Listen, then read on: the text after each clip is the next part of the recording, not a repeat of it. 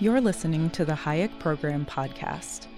This podcast includes audio from lectures, interviews, and discussions from scholars and visitors of the F.A. Hayek Program for Advanced Study in Philosophy, Politics, and Economics at the Mercatus Center at George Mason University. To learn more about the Hayek Program, visit hayek.mercatus.org. To learn about graduate student fellowship opportunities with the Mercatus Center at George Mason University for students at Mason as well as at universities across the globe, please visit students.mercatus.org.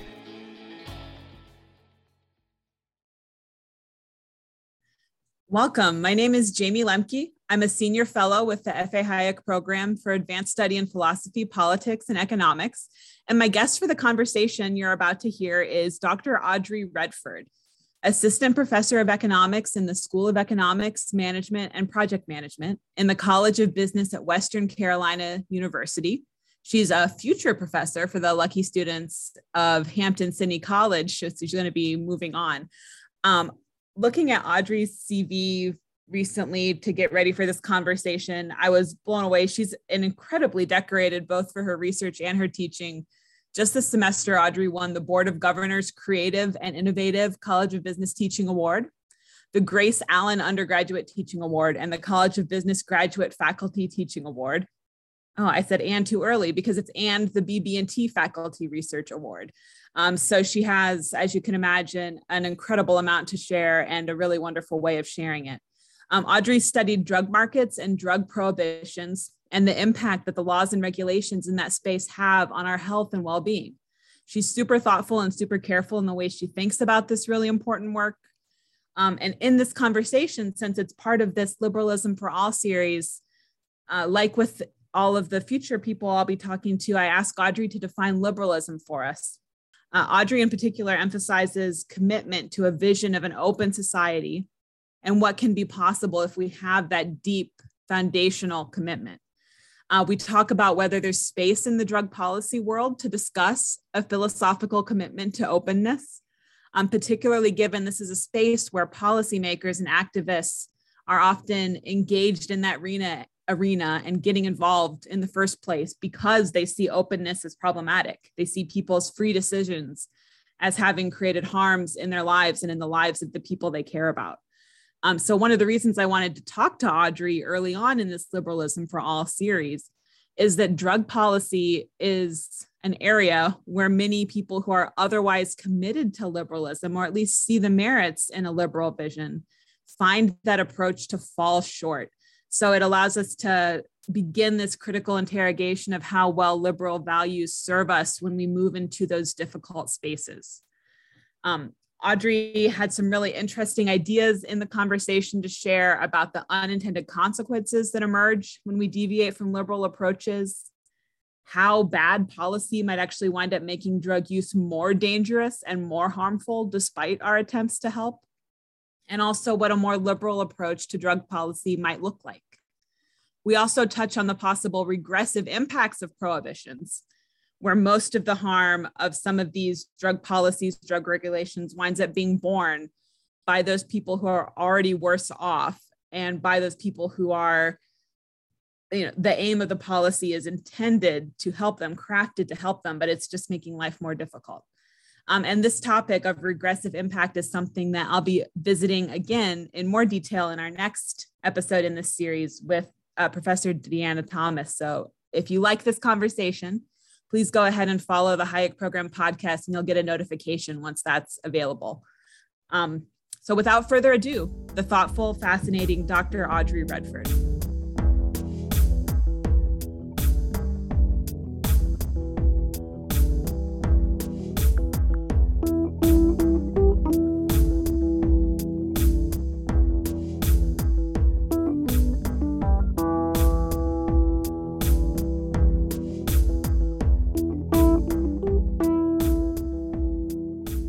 Audrey, thank you so much for joining me this morning. Thanks for having me, Jamie. So the topic for our conversation today is liberalism and the war on drugs. So as we work our way through this conversation, hopefully we'll be able to draw out exactly why it is that we want to put these two ideas into conversation with each other. Or I guess I won't put thoughts in your mind. I'll say why why I thought it might be interesting to invite you to put these two ideas into conversation with each other. But I want to start off just to let people get a flavor for you and the kind of work that you do. What do you consider your specialty to be? Is it fair to say that you would call yourself a political economist? And if you are a political economist, for some people, it might be obvious why you would study drug markets. For other people, it might be less obvious. So if you want to just give us an overview of how you think about that, what interest does a political economist have in drug markets? Sure. So I think it's fair to say that I would consider myself a political economist. Most of the time when people ask me what I do, I often will say that I'm a political economist, in part to head off the immediate questions about like stock market tips, right? When you throw the political in there, they're like, oh, that's different. So I am very much interested in kind of this interaction between, the state, policy, markets, market activity, and how those things kind of link up and have a dynamic interaction. What's interesting. I like that strategy a lot, by the way, because I have zero stock, and it always freaks me out that people might accidentally take something that I say as advice. So I never thought about that as an explicit strategy, but I like it. Yeah. It's because it usually either dovetails into like something really deep, like macro or like Bitcoin or stocks. And I'm like, I am not your girl for that. So let me throw this political thing in there where they have to kind of back up for a second. So I think your question about like, how does being a political economist kind of link up with this interest in drug markets? It's interesting, but perhaps maybe not in the way that was intended. So I kind of fell into being interested in economics because of my interest in trying to better understand drug markets and drug prohibition more specifically. So I kind of, backed into being interested in economics because I thought it could help me better understand why drug prohibition seems to just be this like consistent, abysmal failure, at least in the US experience. So interesting. So you were first attracted to like the history of it, or was it the opiate crisis, seeing the current harms that were taking place? What was that trigger that pulled you in? So growing up, my mother was a substance use disorder counselor, and now she oversees a substance use treatment program. So drugs have been a topic of conversation in my house for as long as I can remember. And I can't exactly pinpoint whether or not it was her talking about work or me like independently, I think even reading something in Teen Vogue, like some article about ecstasy when I was in middle school or something, where I think I asked her about it. And I was like, what is this? And basically ever since then, I think about 6th or 7th grade, any school projects where I've been able to talk about or like write about drugs, I've always done it. So I found some way to like talk about it. So in history class, especially after 9/11, I tried to find ways to talk about like the history of opium in various parts of the world. In like government class, I would write about kind of this relationship between how we regulate drugs. In science, I wanted to write about like, Nancy Reagan in the 21st century. This is what your brain looks like on drugs.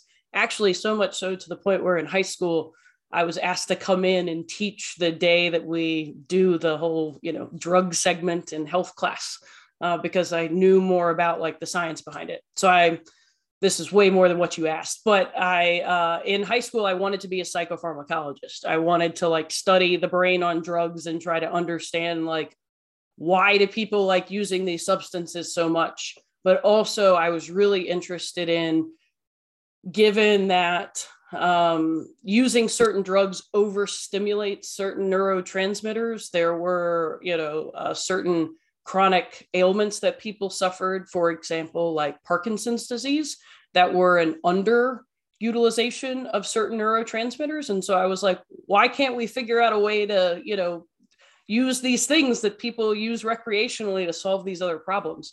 Then it turns out I sucked at chemistry.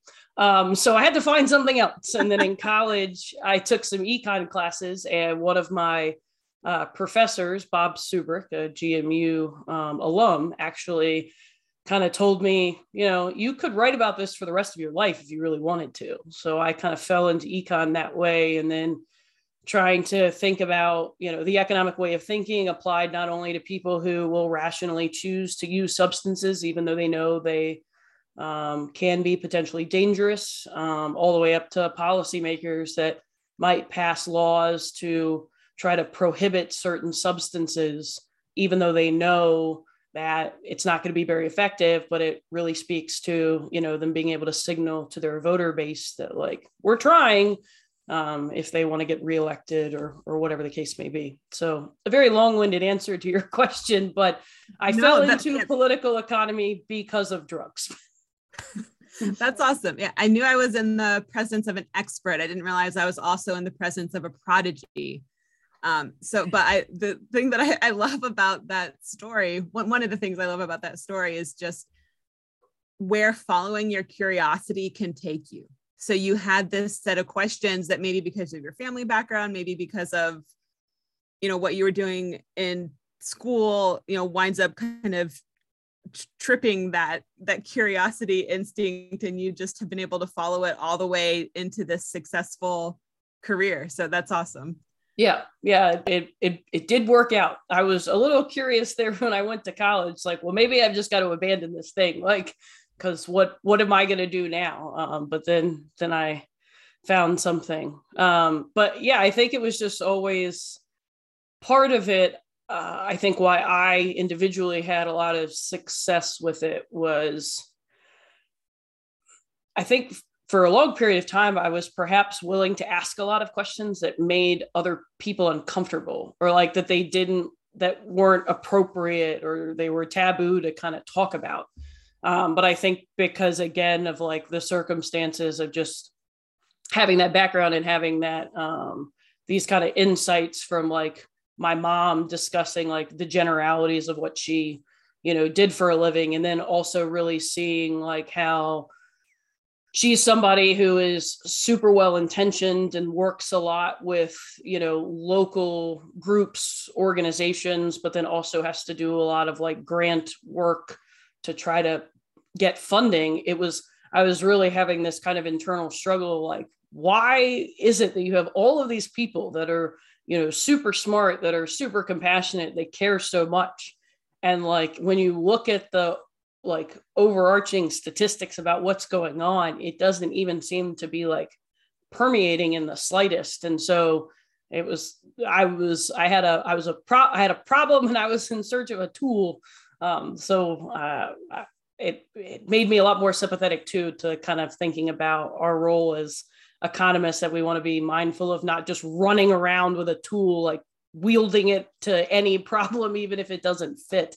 So I guess it was akin to somebody like digging around in a toolbox, like, nope, that won't work. Let's find something else. And then econ, and then I think more specifically, kind of this culmination of using like market process theory and then insights from public choice, and then also trying to think about what are other ways that organizations evolve to try to fix these problems, like, is what really attracted me to a lot of, this, to use Betke's language, like mainline economics, as opposed to, dynamic optimization or whatever else. Well, you've had a lot of success with that strategy, so I definitely do want to get to the specifics of some of your research. But before, just to help us a little bit put this in the context of the broader question about liberalism, I want to ask you what the word liberalism means to you. It's a term that different people define in different ways. So what is liberal to you? What does it mean to think about a policy being liberal or a worldview being liberal?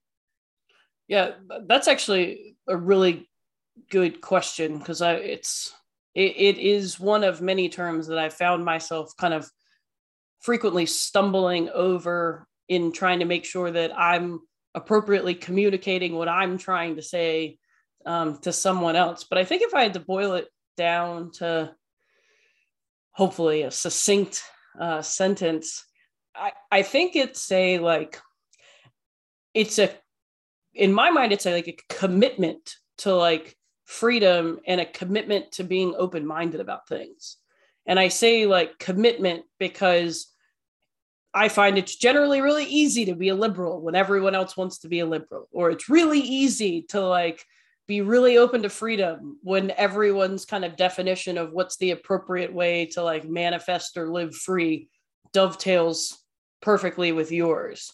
But when like the rubber hits the road, when like someone else might have a fundamentally different idea about what they should be doing, you know, in their free life, that it's like you have to take a step back and say, okay, wait, if I truly accept the idea of a liberal society, as long as they're not hurting anyone else, like I have to be okay with that, right? I may choose to, you know, be free of associating with them, but I have to be committed to the idea that I give them the latitude to make those choices themselves. So I really do think of it, and that language might be weird, but I think of it as a commitment. Like it's not just when it's convenient. And I think a lot of times where those of us that tend to think about liberalism in a more classic way tend to have a breakdown with others that might have an idea of liberalism in a more contemporary way, or where sometimes we don't, as classical liberals, don't effectively communicate, like, because a lot of us live lives that look remarkably similar to each other in terms of what we value, aside from just freedom. And so I think that being more communicative about like this openness, but also like the deeper foundational commitment matters. That makes a lot of sense. And you know, this is a conversation that I think can sometimes be difficult to have. You know, so you're a political economist, but being economist is part of that. And so many of the tools and frameworks of economics are designed to be scientific. They're designed to do positive analysis, but yet we're still navigating the social world. So what we choose to do our positive analysis about is a normative consideration. And that positive analysis also has normative implications. And so when you get to talking about what your research on drug policy, what the implications that has for people, this kind of commitment to openness, I can imagine being a difficult conversation to have in the context of drug policy, because a lot of people don't want to be open. Yeah. In that regard, they don't want to allow that to be a free choice. Particular drugs, the use of particular drugs should just be completely off limits as a moral consideration. So, you know, is that a conversation that's been difficult for you in your research? Do you face pushback along those lines, or am I imagining something that doesn't really exist in the drug policy world?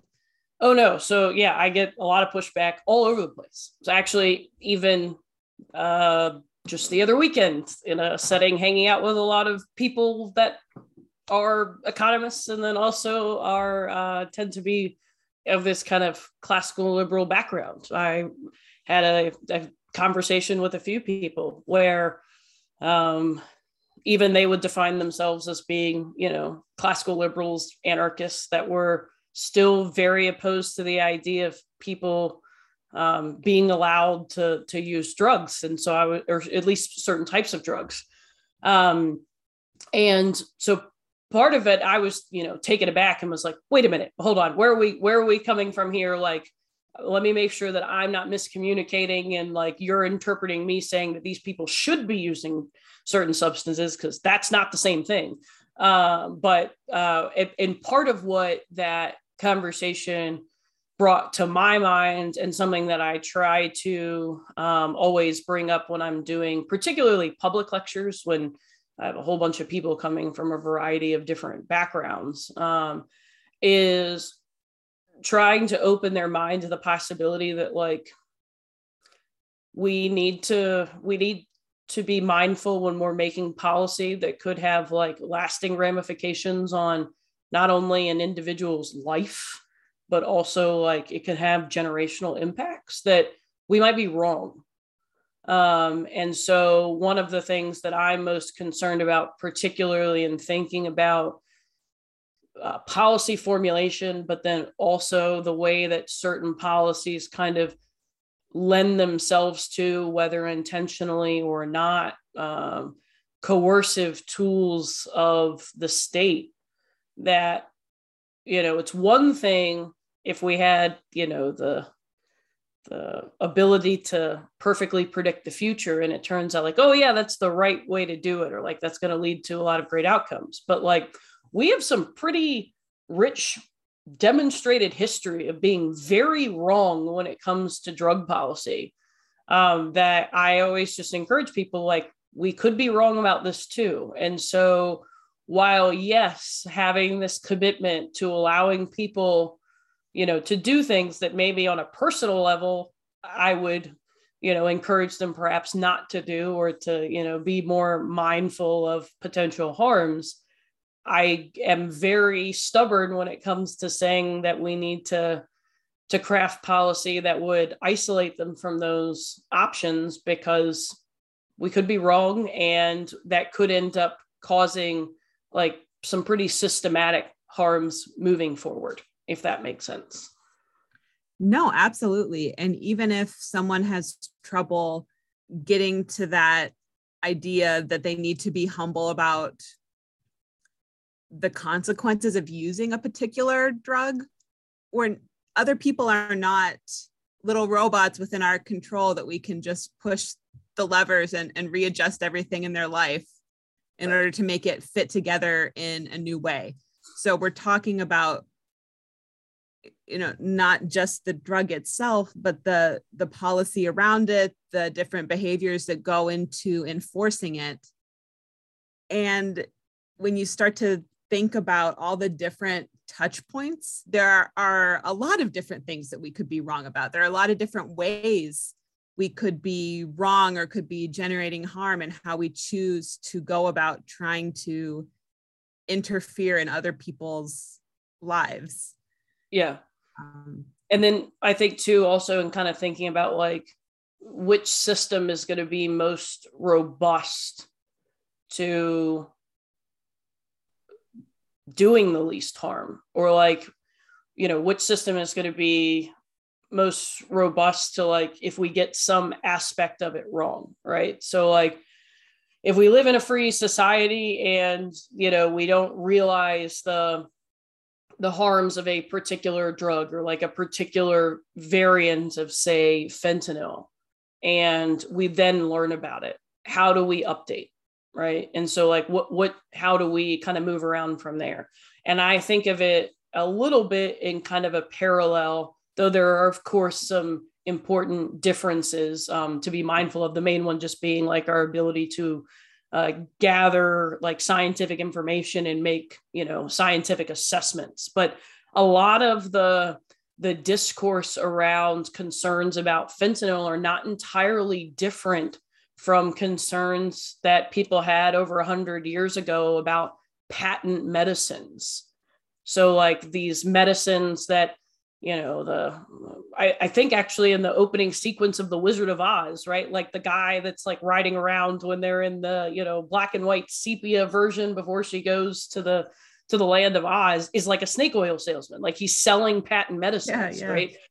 And so like they poison people and like they caused a lot of harm. But then the series of events that took place in trying to protect people from patent medicines didn't actually fix it. It just minimized the number of outlets that people had to, utilize substances to try to make themselves feel better. And then also made it extremely costly for them to kind of seek out help. And then that only intensified, a decade or so later when we started to introduce federal policies to try to track where different substances, like at the time, legal heroin was being sold. Then there was the Supreme Court case to try to clarify the Harrison Narcotics Tax Act. I think it was Webb versus the United States, I think in 1919, that basically mandated that doctors were no longer allowed to prescribe substances, particularly opiates like morphine or heroin, for the purposes of maintenance, which just means that if somebody is misusing a substance, they could get prescriptions or get, refills from their doctor so that they didn't go through withdrawal. And then in 1919, that's now illegal, that doctors could lose their license. And so it completely changed the incentive structure where it didn't, policymakers, I imagine, were hoping that, oh, well, if people can't get, what they need from doctors, they'll cease to use. But, if we follow through what consequences are likely going to arise, that may have happened. But largely what it did was people stopped going to doctors to maintain and instead started seeking out other individuals who would be willing to actually provide them with substances that were typically of a lesser quality. And so then any conversations that they had with medical professionals, now are these doctors that are top of the line medical professionals in terms of, medical knowledge then as compared to today? No, but were they like at the top of whoever you could seek out at that time? Absolutely.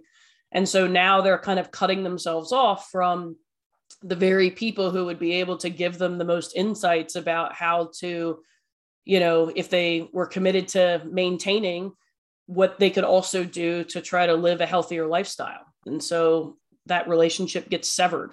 And then that only intensifies when the federal government outlaws heroin 5 years later. And then it just kind of snowballs thereafter.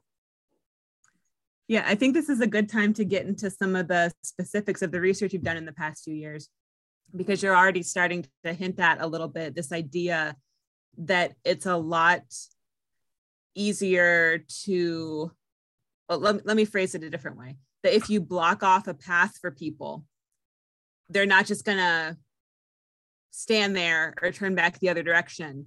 They're going to look for a different way around that roadblock. And you don't necessarily know what the new path is that they're going to take. So, by way of moving towards that idea, I want to ask you about some of your work about innovation in the drug world. And one of the things that I've always found interesting about your approach is that, you do touch on the politics and consequences of the war on drugs, but you also look inside from almost an institutional or an organizational perspective. And you look at how those policies are going to change what people who are in the business of producing drugs, whether legally or illegally, how that's going to change how they want to operate, and then the impact that might have on people who are using those substances.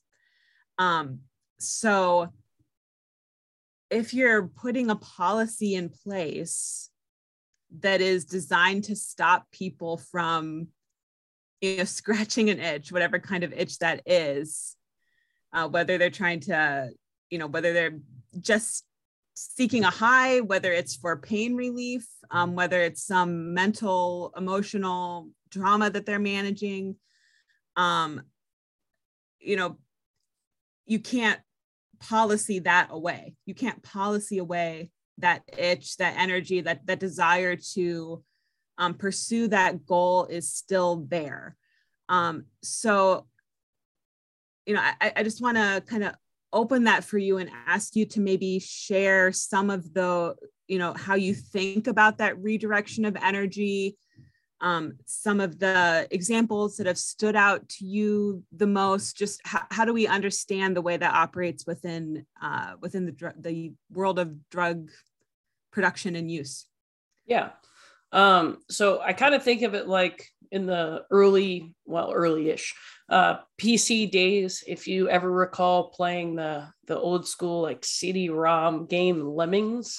Oh yeah. They were trying to like dig through, and then like there would be an obstruction, and so then they would just start like walking back and then piling on top of each other, and then like one of them, perhaps not even intentionally, would find some other weird way to get around, and then they would all start following. Like that's kind of how I think about, and I think it's broader even than thinking about illicit drug markets, but that's kind of what policy seems to do, is that like it I should say, it slams in a roadblock that kind of has people stumbling around and saying like, okay, well, what do we do now? And then all it really takes is like one, entrepreneur. And I think that calling them an entrepreneur, even if it's in an illicit or illegal setting, is appropriate given, they're trying to find ways to cope with the situation around them. They're using profit and loss signals, price signals to the degree to which, they're useful and not crazy noisy. And then they find a path forward and they're like, all right, well, let's pursue this avenue and see where it gets us.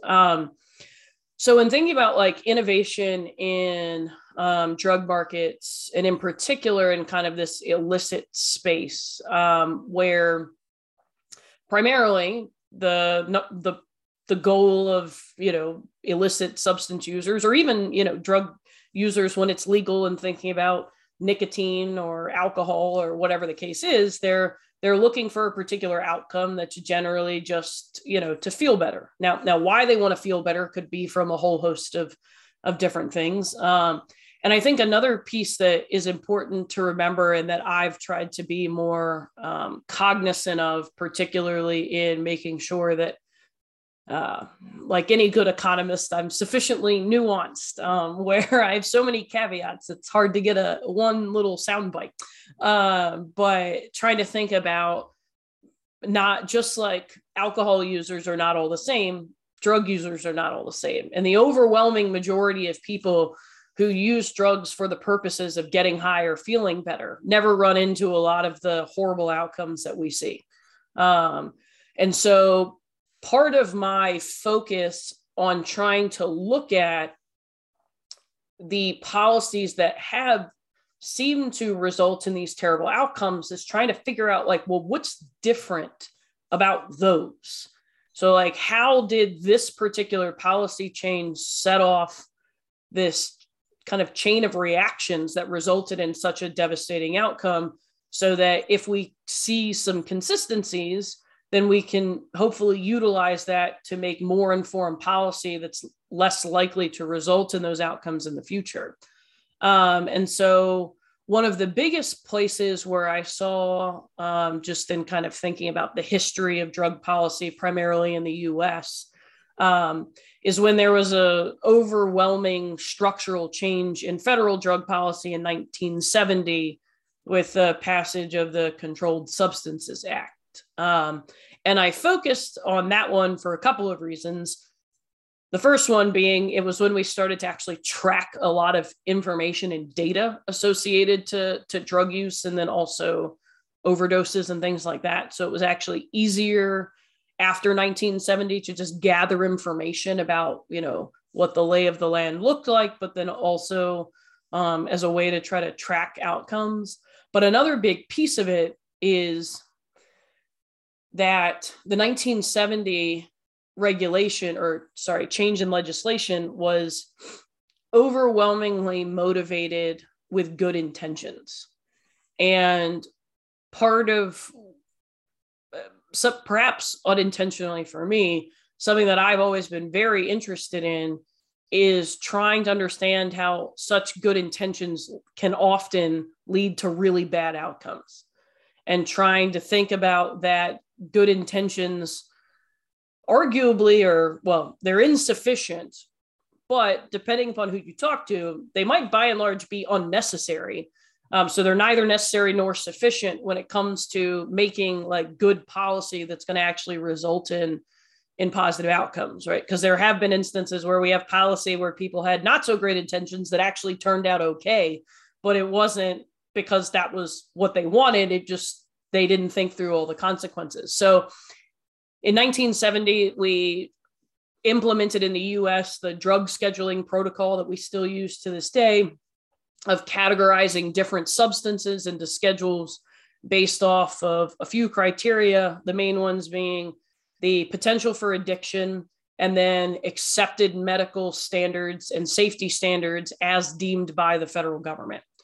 And so when kind of looking at this overhaul in legislation, I started thinking about, well, how does this change the incentives for producers in these markets? Or, if you're an entrepreneur in an illicit drug market and you are obviously weighing the costs and benefits of selling any one particular substance, and then there's this huge change in the way that you're potentially penalized if you're caught, what are likely going to be some of the ways in which you would change your behavior, structurally change your operations in order to cope with the new policies? And so one of the big things that I focused a lot on was how, if you make a list and you define policy based off of a list of drugs, a huge incentive is going to be to find drugs that didn't make it on the list for one reason or another. And how that is going to be kind of the overriding incentive, or like the number one goal before you can even start to think about anything else. And so I've talked in a couple of papers about how drug producers, drug traffickers, drug sellers will have to think strategically about what are the substances they're going to be interested in selling, and that might actually create a sizable trade-off when they're thinking about what are the necessary investments of the time and resources and money that they have access to. Where are they going to invest it? Are they going to invest it in, ensuring product quality? Maybe. But if the resources necessary to ensure product quality make them less dynamic to adjustments when a substance they were selling a year ago has now been found by law enforcement of the DEA, and now it's on the schedule, and now it's in the most restrictive category. Well, they don't want that anymore, so now they have to update again. And so then it takes, at least in my mind, what could have been much more of a positive sum outcome for producers and consumers, and changes the dynamics that make it much closer to almost zero sum. It's probably not the right language, but at least that's kind of how I think about it. And then to what degree does that also make information asymmetries far more pervasive? So now you have a lot of these substances that are slightly chemically different, that are all being sold in the same market, that are being referred to typically by similar names, or at least similar street names, and intentionally trying to outpace law enforcement, so that if there is a bad outcome and it's this relatively newer substance, how would anyone respond to administer help if they don't actually know what it is? And then also if the consumer doesn't by and large know what it is. And so I tried to kind of work through in a few different papers and in a few different kind of blog posts and chapters here and there, and trying to think about can this potentially give us some insights, not only on the history of drug policy over the past now, 50 years, but then also can it give us some insights on kind of what's been currently happening with the most recent opioid epidemic that's been exacerbated by a fentanyl crisis that hasn't gone away, unlike the previous fentanyl crisis that we saw in the 1980s that was intense, but it didn't last as long. So this is the project where the idea of malnovation came from. Yes. Is that right? Yes. Can you define malnovation for us and talk a little bit about kind of why we need that term in our lexicon?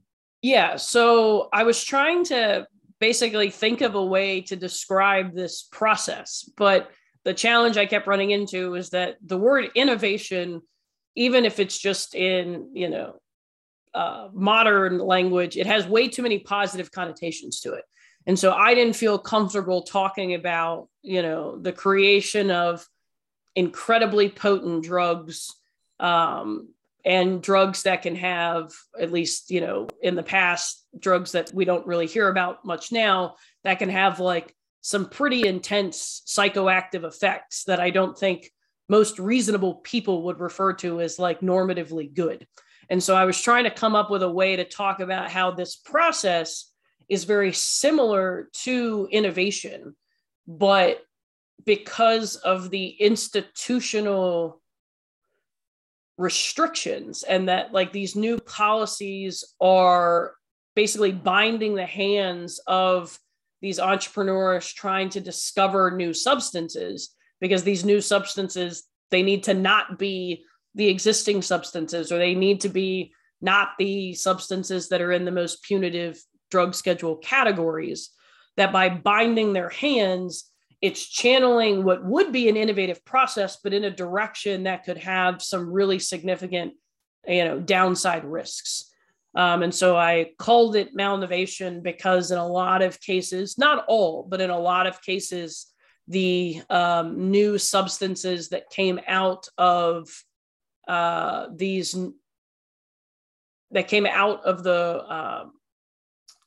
legislation, or that were produced as a result of the legislation, typically resulted in some pretty bad outcomes. Not all. So like one caveat that I guess I should say, so that I'm not making it sound like any and all drugs by definition had to have been necessarily bad, because that's not true.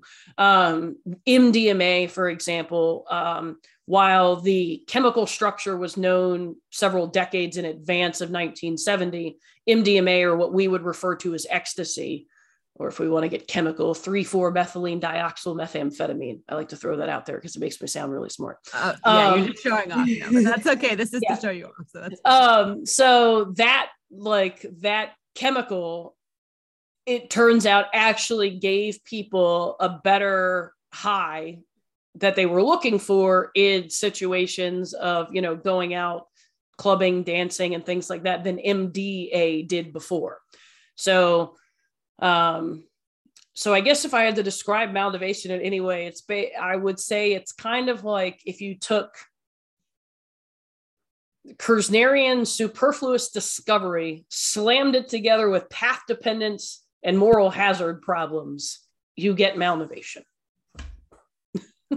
Yeah, I like that. And that Kersnerian superfluous discovery idea, he has a paper where he outlines all the different, or a variety of different forms that entrepreneurship can take in response to regulatory efforts. And so this idea of superfluous discovery is that a regulation can sometimes create an incentive to innovate in a particular direction that would not have existed absent that regulation. So it's possibly a distortion to the market process. And so you're adding on to this idea of distorting the market process, which means that in addition to the negative consequences that you're talking about in terms of people now dealing with drugs that they don't really know the chemical composition of and potentially getting themselves into dangerous situations, we also have this direction of effort in the economy and among people away from uses that might have been more productive and that might have been more beneficial. What would those individuals have been doing if they hadn't been putting all this effort into the malinnovation process? I don't know, is that a significant element in how you think about these questions, or am I, kind of critique me there? What am I missing? No, I think that's right. But I also think too, I think that it plays out in layers as well. So like if it's interesting to kind of think about how the nature of drug markets and then entrepreneurs operating in illegal drug markets would look different absent the 1970s regulation. But then if we also think about like without the 1970s regulation, dealing in all these substances would still be illegal. It would just be drugs kind of writ large would be open to punishment as opposed to this more kind of nuanced approach.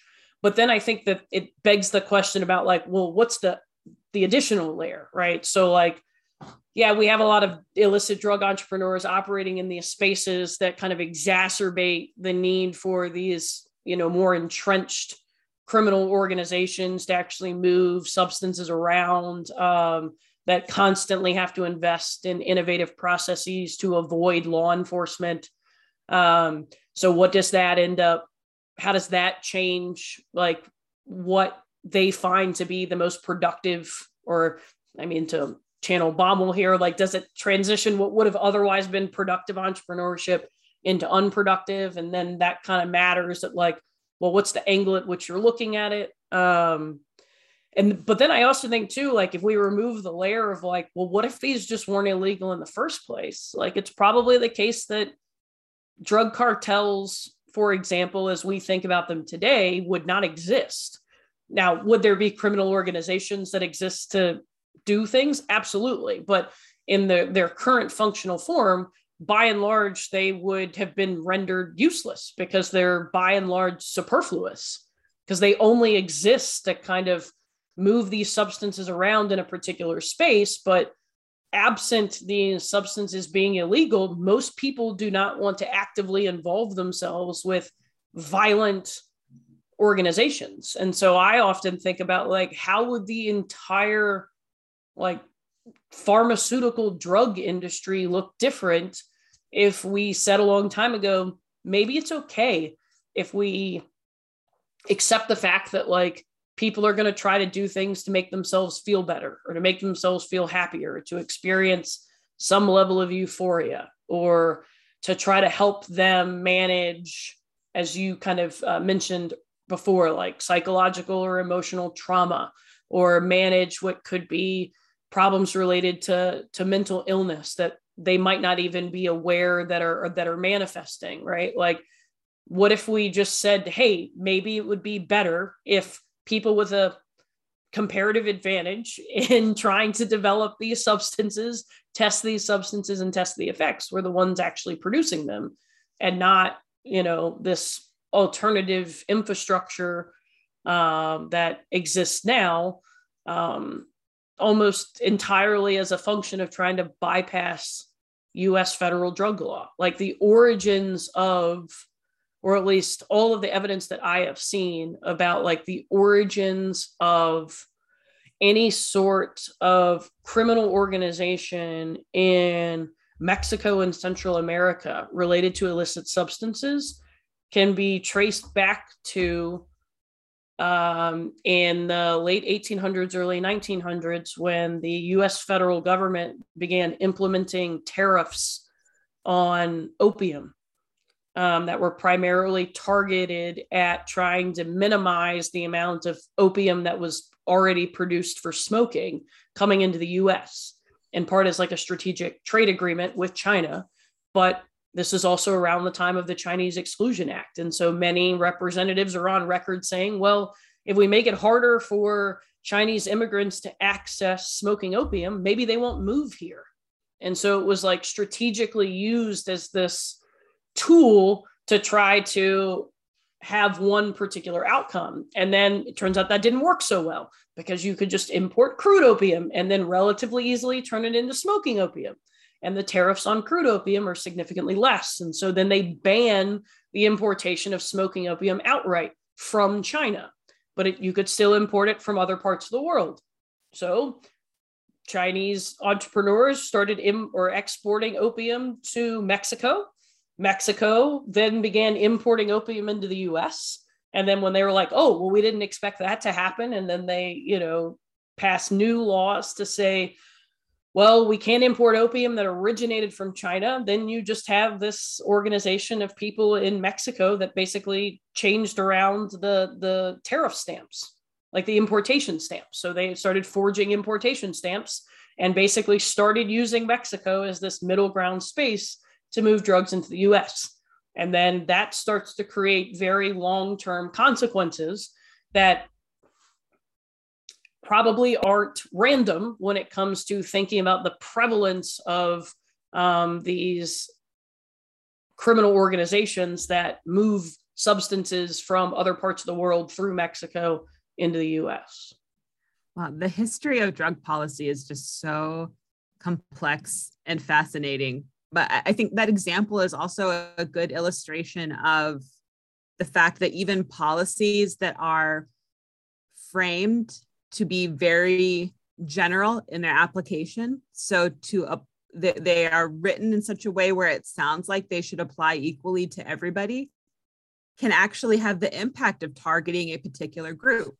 Yeah. And that can be intentional or unintentional. So one of the things I've been thinking about ever since you brought it up is, if I understood you correctly, you suggested that the people who are impacted the most by these drug policies are not really like your person who casually uses at a party. It's not really your occasional user, like the stereotype of the person out in the club, something like that. It's instead people who, for whatever reason, are more prone to find these drugs highly addictive. It's people who are in, maybe have mental health problems, maybe are facing other really serious challenges in their life that make the cost of drugs seem less to them than they might otherwise. So do you think that this malnovation effect, the way we design and approach drug policy, does it have a regressive impact in that it disproportionately harms the people who are already worst off in society? And if so, kind of, why is that not a bigger part of the conversation?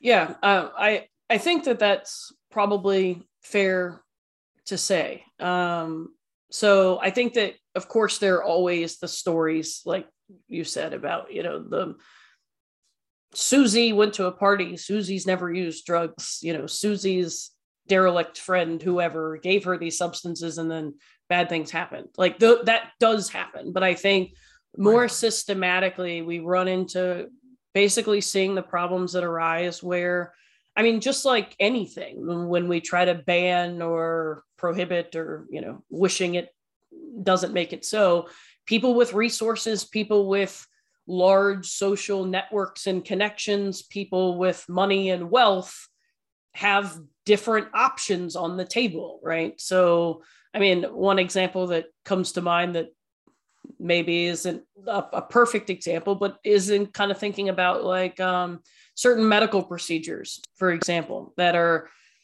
outlawed in the US because they're potentially risky. Okay, well, very wealthy people can fly to other countries where it is legal. So like, it doesn't tie their hands. It only ties the hands of those that, making trips halfway around the world is cost prohibitive. Or even thinking about like abortion laws, right? Like if those vary at all, state by state, country by country, then it's not the case that everyone living in the particular place where it's banned is never going to have access to it. It's only going to be the people who can't endure the costs necessary to go somewhere where it is provided are going to be the ones who bear most of the cost of that. So I think that is a fair thing, is a fair way to think about it. I also think a big piece of it too is in thinking about that not only are there a lot of harms associated with the use of these substances, but there's also a lot of harm associated with the way in which we enforce a lot of the laws surrounding these substances.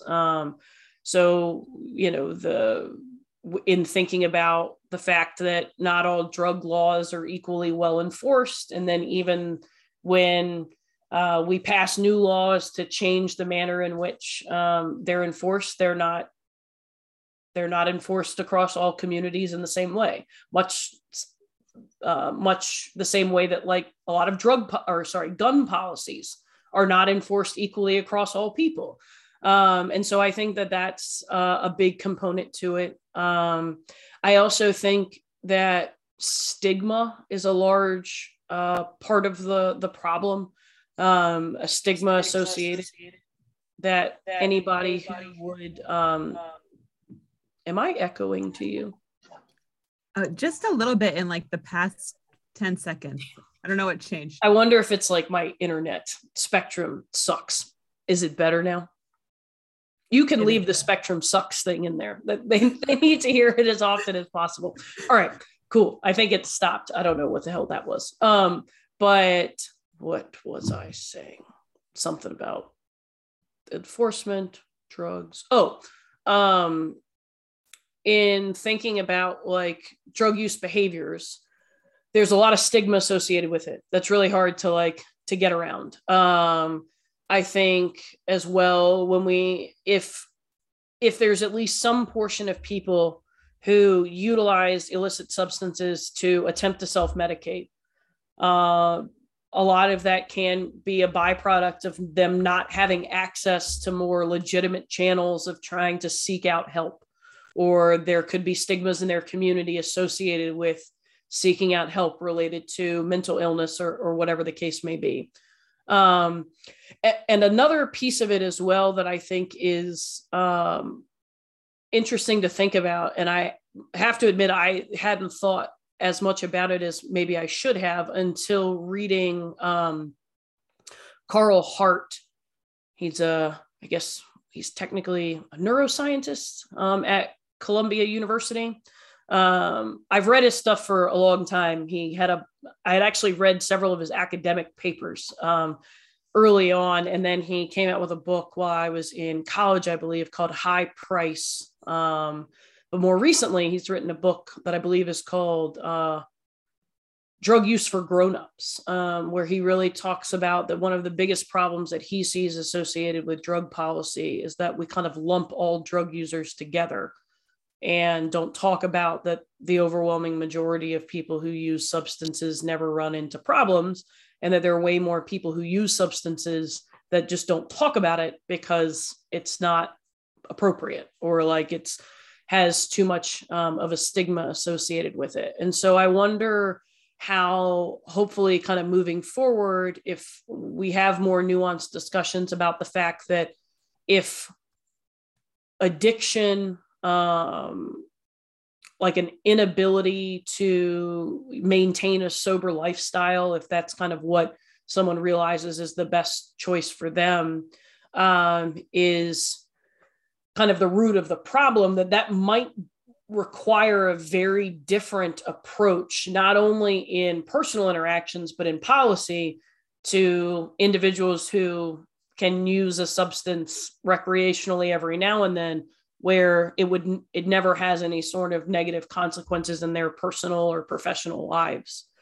And so I think that approaching drug policy more liberally would help kind of flesh out those nuances, and that they would open us up for not having this like one size fits all approach that is going to, I think, disproportionately impact those that are oftentimes using substances in a way that results in misuse due to other factors in their life. It's not really going to change much for the typically wealthier, typically better connected individuals that recreationally use substances. And so if we kind of open up the way in which we handle this, the way in which we approach policy, that it might shed a lot more light on, well, what are some of these structural differences here, so that when it comes to trying to get people with legitimate addiction problems, that have legitimate substance use disorder problems, the targeted help that they need, that's more specific to the realities that they face.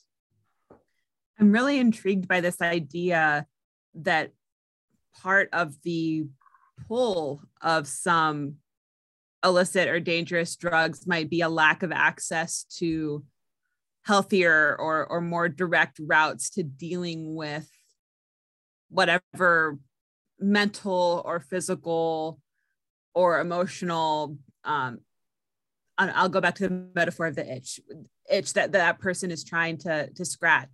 So if we're thinking about access to psychological care, access maybe to drugs that can be safely prescribed by a doctor rather than found on the street.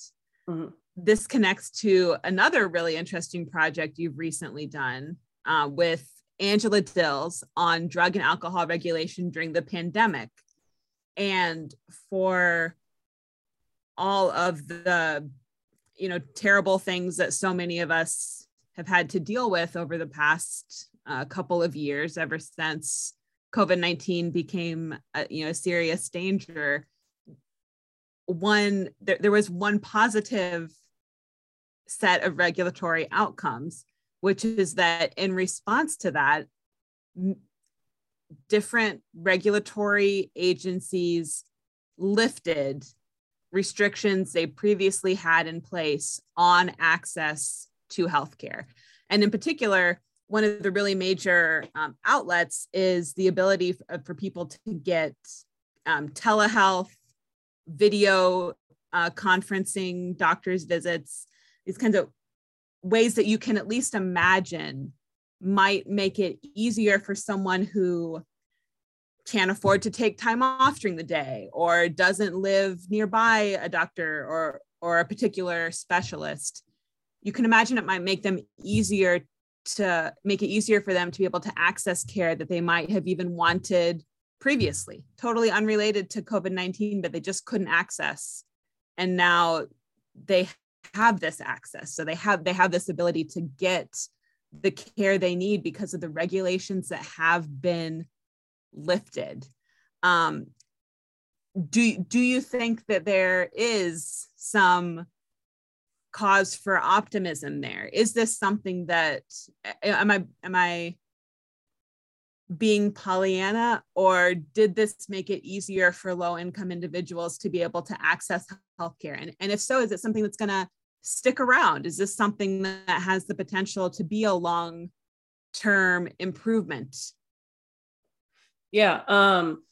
So from everything that I saw in our paper specifically, and I will say that Angela is definitely the telehealth expert amongst the two of us. And I know that actually that paper that you're referencing was part of a political economy of COVID-19 special edition or symposium rather in the Southern Economic Journal. And I believe Angela, along with a co-author, has another paper in another symposium, I believe in the SEJ, where they focus almost exclusively on changes to telehealth overall and kind of looking at like, well, what types of problems were people able to more readily try to fix because they now had access to telehealth. And so they used a couple of different like estimation strategies to try to track that, and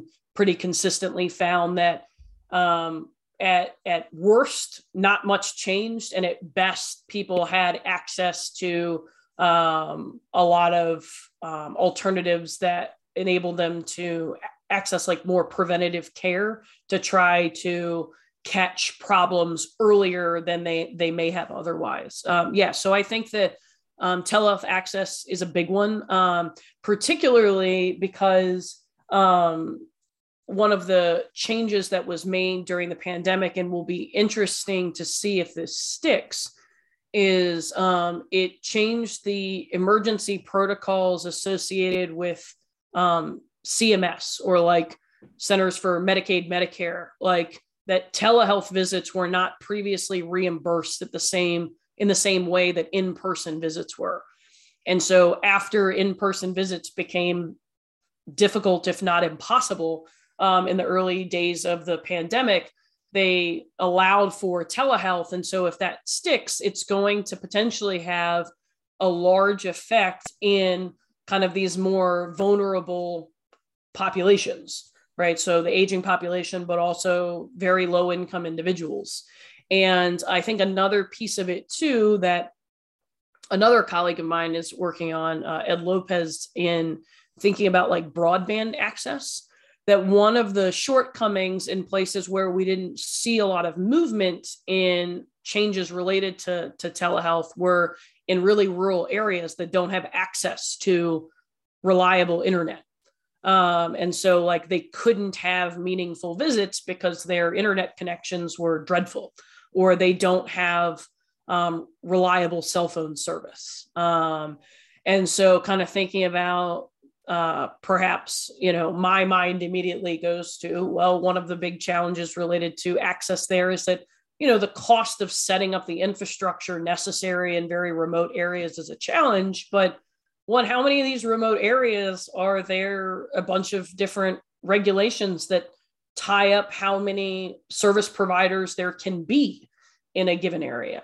And so trying to think about like, all right, we've identified a problem and a way that we can see some like longevity and improvement. So how can we meaningfully get access to these services to people that need it that's going to be most robust to potential challenges kind of down the road? I also know that a lot of the rules surrounding access even to like alcohol, for example, during the pandemic changed. So basically in every state other than Pennsylvania, access to alcohol got a little bit easier in terms of, delivery. People were now able to consume alcohol at home. They could take items to go back to their houses. And I know that there are several working papers. That's one weird thing about economists. Like whenever there are gas shortages or weird pandemics, we're like, yes, a structural shift in the data so we can gather all of it and talk about how changes, result in different outcomes. Economics is real. Or at least that's how I feel when I talk to my students. I like get really excited and I'm like, see, shortage. How do we fix this? And they're like, it's a gas shortage. Why are you so excited? And I'm like, personally, I'm really angry, but in the classroom, this is exciting. This proves that I'm not totally full of it, right? Yeah. We can add it to the long list of reasons that everybody loves an economist. Right. Yeah, absolutely. We're great. We're great at a dinner party. But yeah, so like alcohol got easier to access. And I know that in several states now, including Virginia, as a result of kind of these changes that made alcohol easier to access, there's been a lot of conversations about, well, are these changes that we want to keep around permanently? Or all of the regulatory oversight that existed prior to the pandemic, was that actually necessary because we didn't run into like a doomsday scenario, at least as it relates to a lot of the negative outcomes associated with alcohol consumption. However, one thing that I will say that is a huge problem is the overdose death rate, particularly among 18 to 45-year-olds from unintentional drug overdoses, is higher than it has ever been in recorded history in the US by orders of magnitude. And so that's, I think, a big question of like, why did that happen? So like at the same time, to your point about like, we had access to telehealth, we had access to people being able to remain in contact with doctors and like try to remain up to date, get, their needed prescriptions filled. And at the same time, use of illegal substances increased significantly. And so a big question is, well, why did that happen? And so I will be interested to kind of see just as kind of people throw out different hypotheses. One of the things that I will be curious to try to investigate, and then the challenge, of course, will be how does one go about investigating this, is that I'm wondering if, given that we know that there is a high overlap in people who misuse illicit substances in trying to cope with emotional distress and other mental health disorders, a global pandemic where people are put in a situation where either they and their kind of assessment of, relative safety choose to self-isolate, but I think potentially more problematically when you have people coerced into isolating themselves from others that are now not as connected with their social networks. I'm curious to kind of see to what degree, if any, some of the policies associated with keeping people physically apart may have, of course, very unintentionally exacerbated a lot of these problems. And it's consistent with your observation that the greatest harms associated with drug addiction and drug misuse are often among those who are using drugs because they feel as if they are out of other alternatives. Yeah. So the pandemic was also a time when many people were cut off from all of their other alternatives, whether that was socializing, whether they lost work. I think you mentioned in that paper that there's always an increase in drug-related deaths whenever unemployment goes up. So I think this just very fortuitously connects us back to our big theme for this podcast, which is that in an open society where those alternatives are available, mm-hmm. what the calculus might look like for those individuals could be very different. So in a world where we have that commitment to openness, where we're thinking about policy, regulation, institutions through the lens of, are they going to open up opportunity for people to make their own choices? Or are those policies, regulations, and institutions going to close off those opportunities? Yeah. So I just want to, by way of wrapping up this conversation, which has been you've given me so much to think about, but by way of wrapping it up, I want to ask you what might, so I kind of just broadly gave an argument that we should have a more liberal approach to drug policy. But what would that actually look like? What is a more liberal approach to drug policy? Are there some low-hanging fruit that we should be looking at or looking for? That's a really good question. And it's usually, especially when I give like public talks on this, one of the hardest questions to answer, because I think when you do the comparative statics, it's easy, but we don't live in a world of comparative statics, right? We can't just jump from one alternative to the other. There's a dynamic process there. And I think that in any sort of policy change, we need to be mindful of kind of, again, intended, unintended consequences, but any kind of potential collateral damage that could arise in movement from one to the other. So while I think it would be very easy for me to say something like, and I do firmly believe this, that in a world in which all drugs were legal to consume, like if people could buy methamphetamine at Walmart tomorrow, they could buy heroin off the shelf at CVS next week. Like, I think that we would live in a fundamentally safer environment if our goal is to try to minimize the number of deaths and overdoses. But in order to get there, that would require a huge amount of change in almost every conceivable way that we think about not only just regulating drugs, but regulating anything related to medicine, medical procedures broadly. It would force us to very much so rethink what is the role of something like the DEA or the Drug Enforcement Administration. What does the FDA do?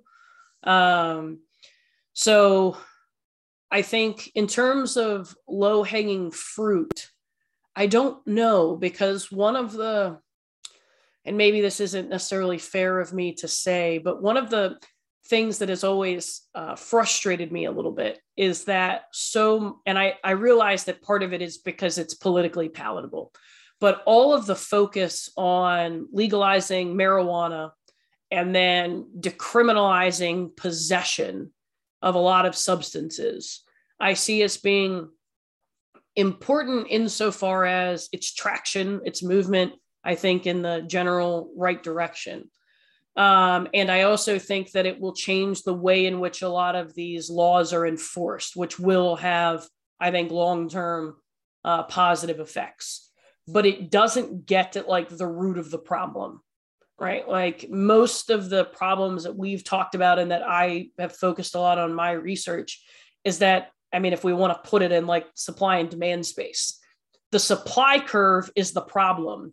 And all of these policy, and more specifically, the supply curve of these substances that are arguably the most dangerous and have the highest potential for addiction, not your marijuanas of the world or your, some of your psychedelics, we need to think about how to substantively change the nature of supply.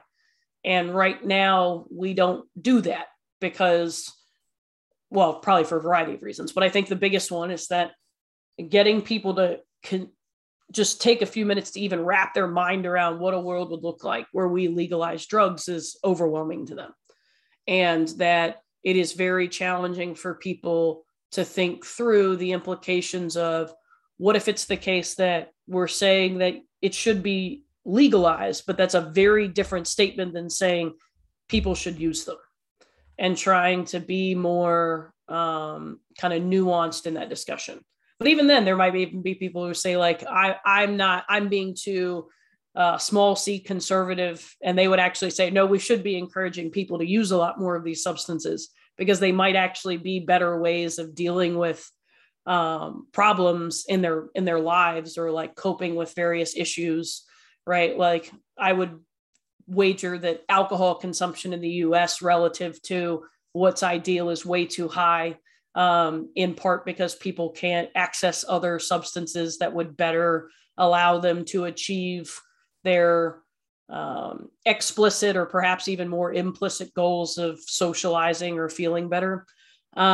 I do think actually a big area where we could see some long-term improvement, not only in getting people, just the general public, to think differently about substances, but also in kind of poking a little bit at the need for and the structure of FDA protocols, is in the seemingly huge and quick traction that MDMA and psychedelics have had in thinking about treating PTSD and other traumatic experience disorders, particularly among like the veteran population.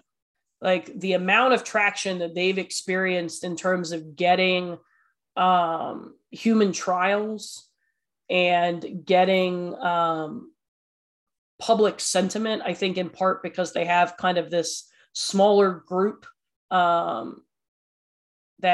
concentrated benefits, all that fun stuff that we always talk about, but also a group of people that I think anybody across, whatever political aisle would say that by and large, the federal government hasn't always treated very well, that this could be a huge area to substantively improve their lives.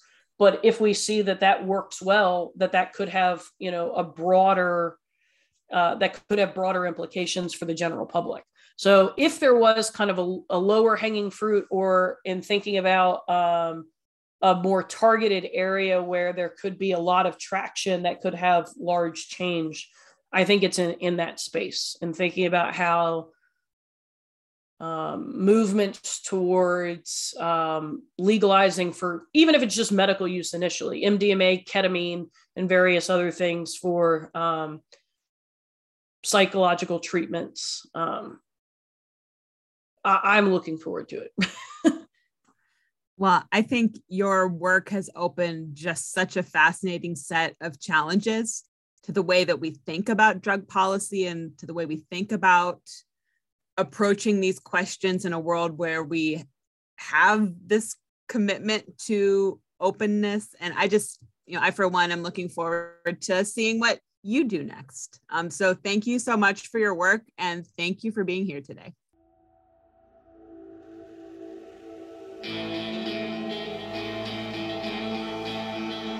Thank you for listening to the Hayek Program podcast. To learn more about the research, scholars, and work of the Hayek Program, visit hayek.mercatus.org. For more information about graduate student fellowship opportunities for students at Mason as well as at universities across the globe, please visit students.mercatus.org. We hope you recommend students to our programs or consider applying yourself.